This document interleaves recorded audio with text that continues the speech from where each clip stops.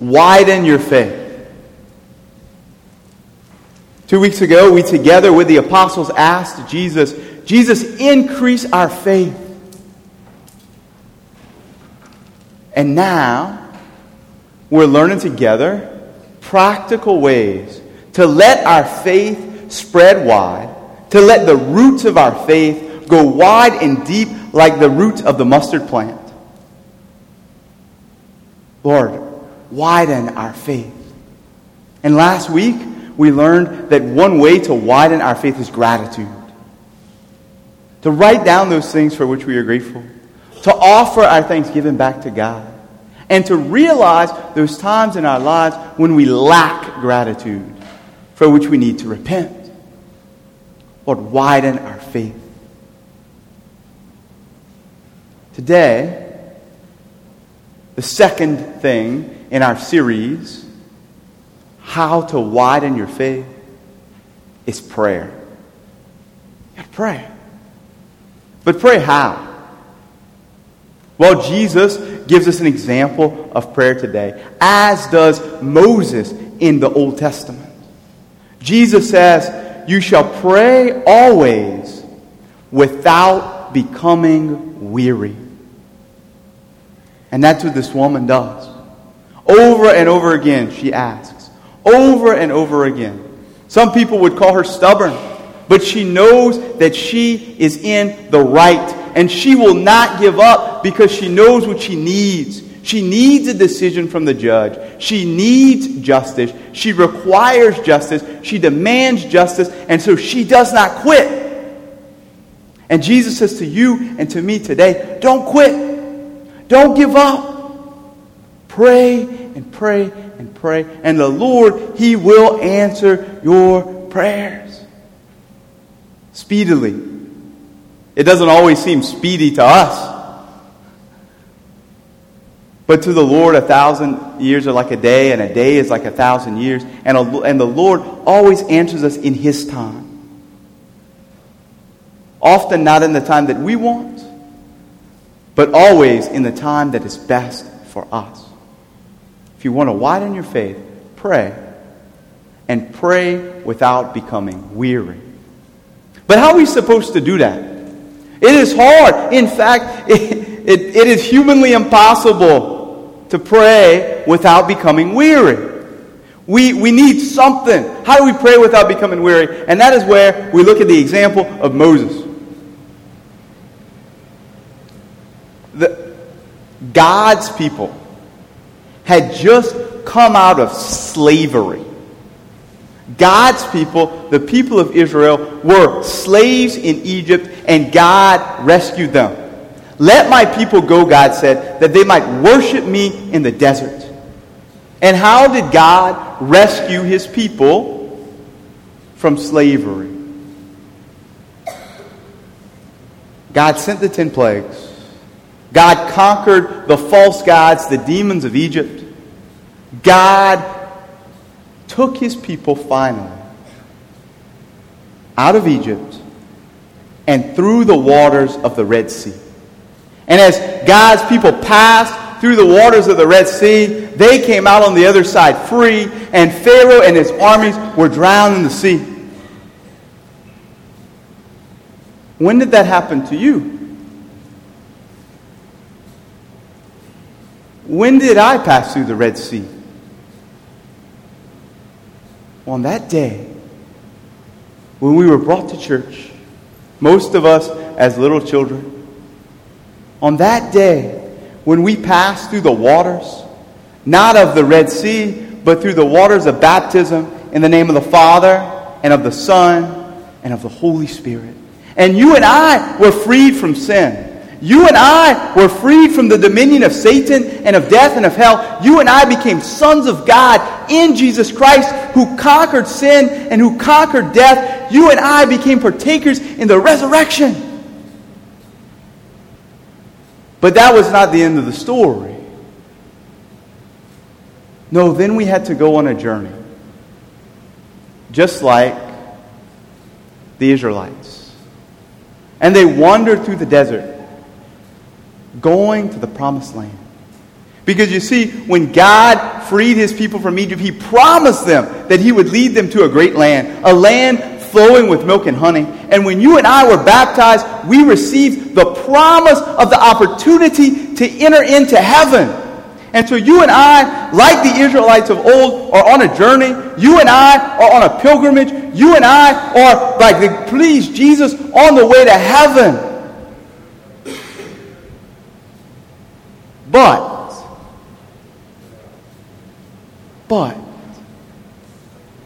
there are enemies along the way.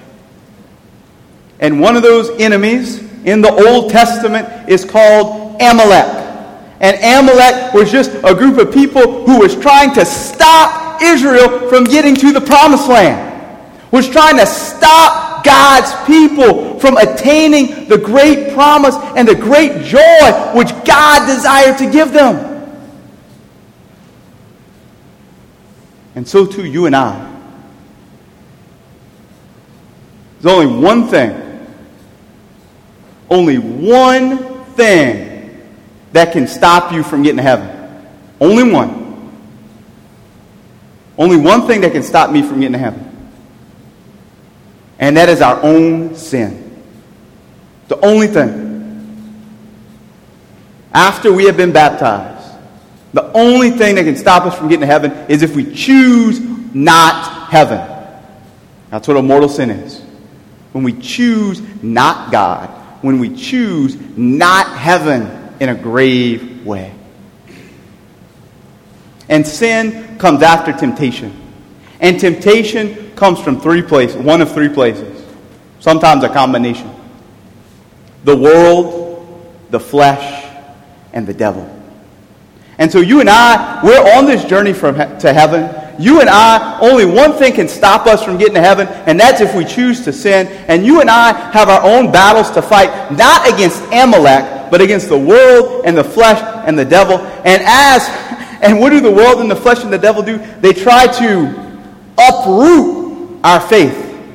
They try to pull our faith up by the roots and cast it into the fire of hell. But you and I will not be deceived. You and I will not allow ourselves to be beaten. You and I will not allow our faith to be uprooted because we are widening our faith. Setting the roots wide such that it can never be pulled up. We're doing that by gratitude and we're doing that by prayer. And so the story goes. True story. When Amalek came to stop Israel from getting to the promised land, Joshua and the soldiers went out to fight, and Moses went up to pray. And that's what we have to do in the spiritual life, to fight and to pray. As Moses went up the mountain, he prayed and he prayed and he prayed. And as Moses went up the mountain, he prayed not just with his mind, though that's very important. He prayed not just with the words of his lips, though that's also very important, but he prayed even with his body. And extending his hands, he prayed.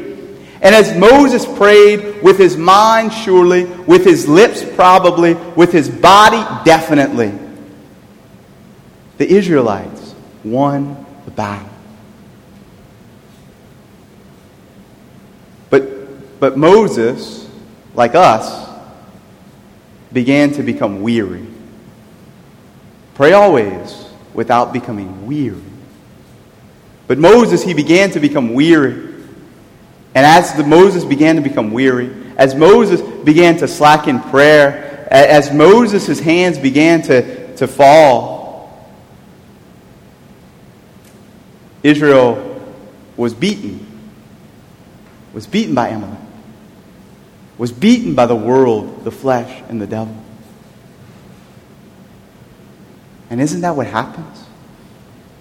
When we stop praying, when we slack off in our prayer, isn't that the next thing? We slack off in our prayer and we find that we do good less. We slack off in our prayer and we find that we sin more. We slack off in our prayer and we find that our faith does not widen but it shrinks. So what are we to do? What are we to do so that we do not become weary in our prayer and so that we can continue to widen our faith? Well, Moses had friends, Aaron and Hur. And Aaron and Hur were there with him. And first they gave him a rock to sit on. And Moses' hands went back up and he prayed, and Israel won the fight. But Moses got weary again, even though he was sitting on a rock. Because, let's face it, a rock ain't that comfortable. And it said Moses got weary again and again. The Amalek began to win. And so Aaron and Hur said, all right, we know what we're going to do. And they went up on the sides of him. And they physically held up his arms so he might pray. And the Bible says,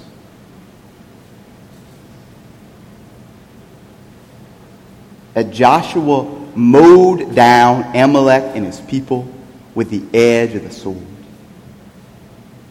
They won because they fought and they prayed.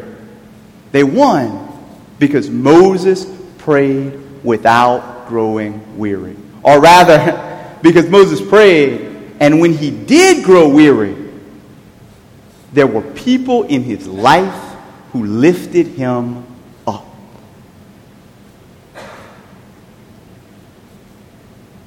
So how did Moses pray? And how ought we to pray? Well, Moses, the church fathers said, or the Bible says, prayed by extending his hands. And the church fathers show us that when Moses extended his hands, he looked like this.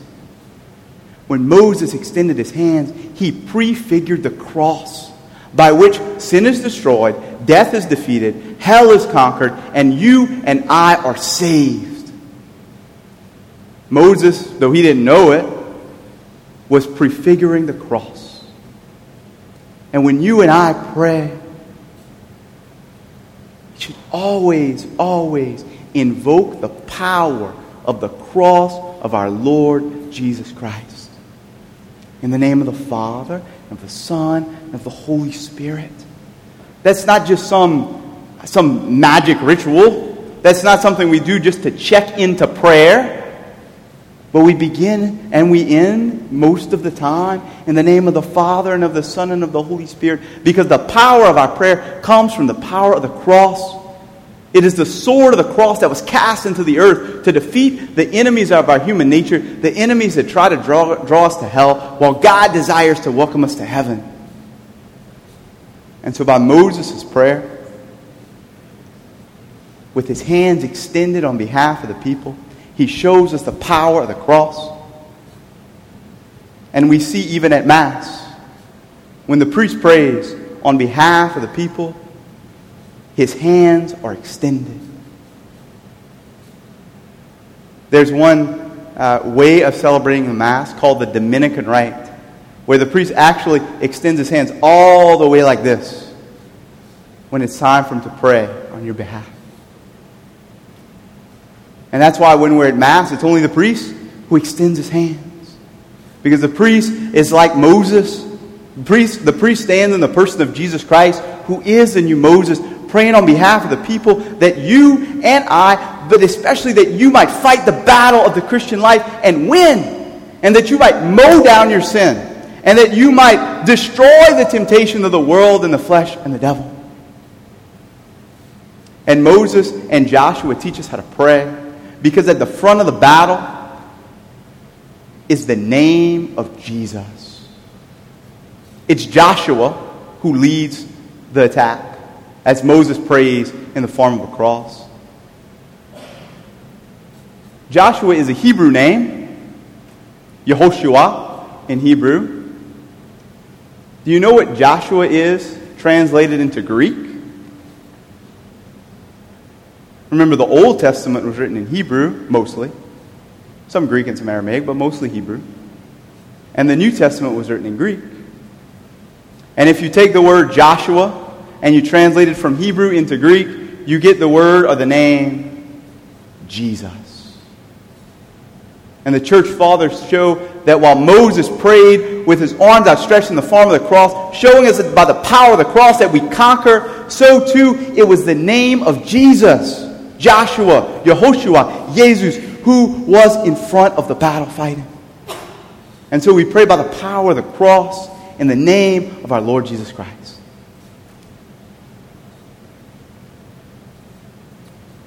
So what can we do practically? Like, what does that look like?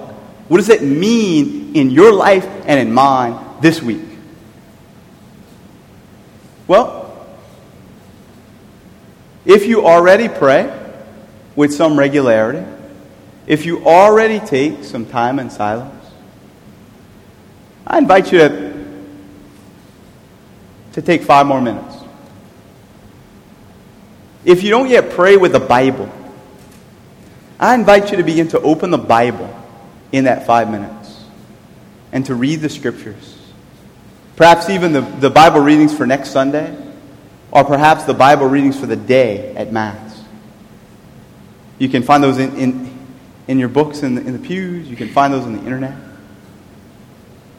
And if you don't pray, you don't have to raise your hand. You don't have to tell anybody. But if you don't pray every day, hey, I invite you to start with 5 minutes. Just 5 minutes a day. Begin with the sign of the cross. Enter into the power of the cross of our Lord Jesus Christ. And then do 3 things in those 5 minutes. I learned these 3 things from a group called Alpha, whose resources we're actually going to be using to help form our teenagers come the spring when we start youth formation. And I learned from Alpha to say 3 things when you're praying, especially when you're just starting out in prayer. If you're just starting to take this 5 minutes, number 1 is thank you. Tell God thank you for whatever you need to thank Him for. Like last week. Gratitude. Number 2, I'm sorry. If we're honest, like we just know that we all sin. All men have sinned, says the Bible, and are deprived of the glory of God. The just man falls 7 times a day, says the book of Proverbs. Okay, so we sin. And for all of our venial sins, we tell God we're sorry. Perhaps we make an act of contrition. And then we move on. If we have any mortal sins, we beg God for the grace, for the courage to come to confession. We start with thank you. Then we say that we're sorry. And then we say please. And just ask God for what you need. 5 minutes every day. Thank you. I'm sorry. Please. And the second part is that we are going to become weary. Like Moses, our hands are going to want to fall. Like Moses, we're going to need somewhere to sit down. Like Moses, we're going to need friends to help us. So as you take 5 minutes a day to pray this week, find a partner. Find somebody else who is also going to commit to those 5 minutes. And every day, check in with that person. Just a text message. Hey, did you pray today? Yeah, I did. No, I didn't. All right, when are you going to pray this afternoon? Or when are you going to pray this evening? And then at the end of the week, after you've checked in every day, after you prayed every day, or maybe you didn't pray every day, maybe you prayed 5 days, or maybe you prayed 4 days. Well, praise God. Like if that's better than what you did before, praise God. You can get 5 days next week, 6 days the next week, 7 days after that. But at the end of the week, just have one conversation. On the phone, in person. Hey, how was your week?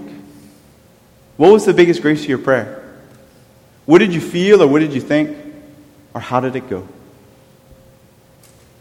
Because y'all, we need help.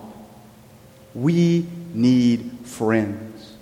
We need people. Like Moses had Aaron and Hur, we need people to walk with us on the Christian life.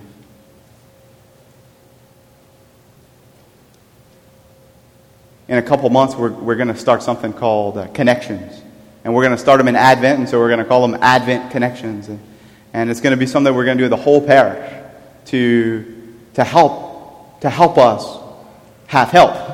To help us have help on the Christian life. But for now, this week, find one person. Who's willing to pray with you? Who's willing to walk with you in prayer? And every day, alone in your room or in church or in your office at lunch or whatever it is, 5 minutes. Thank you, I'm sorry, please. That we might widen our faith and that we might persevere to heaven. Amen.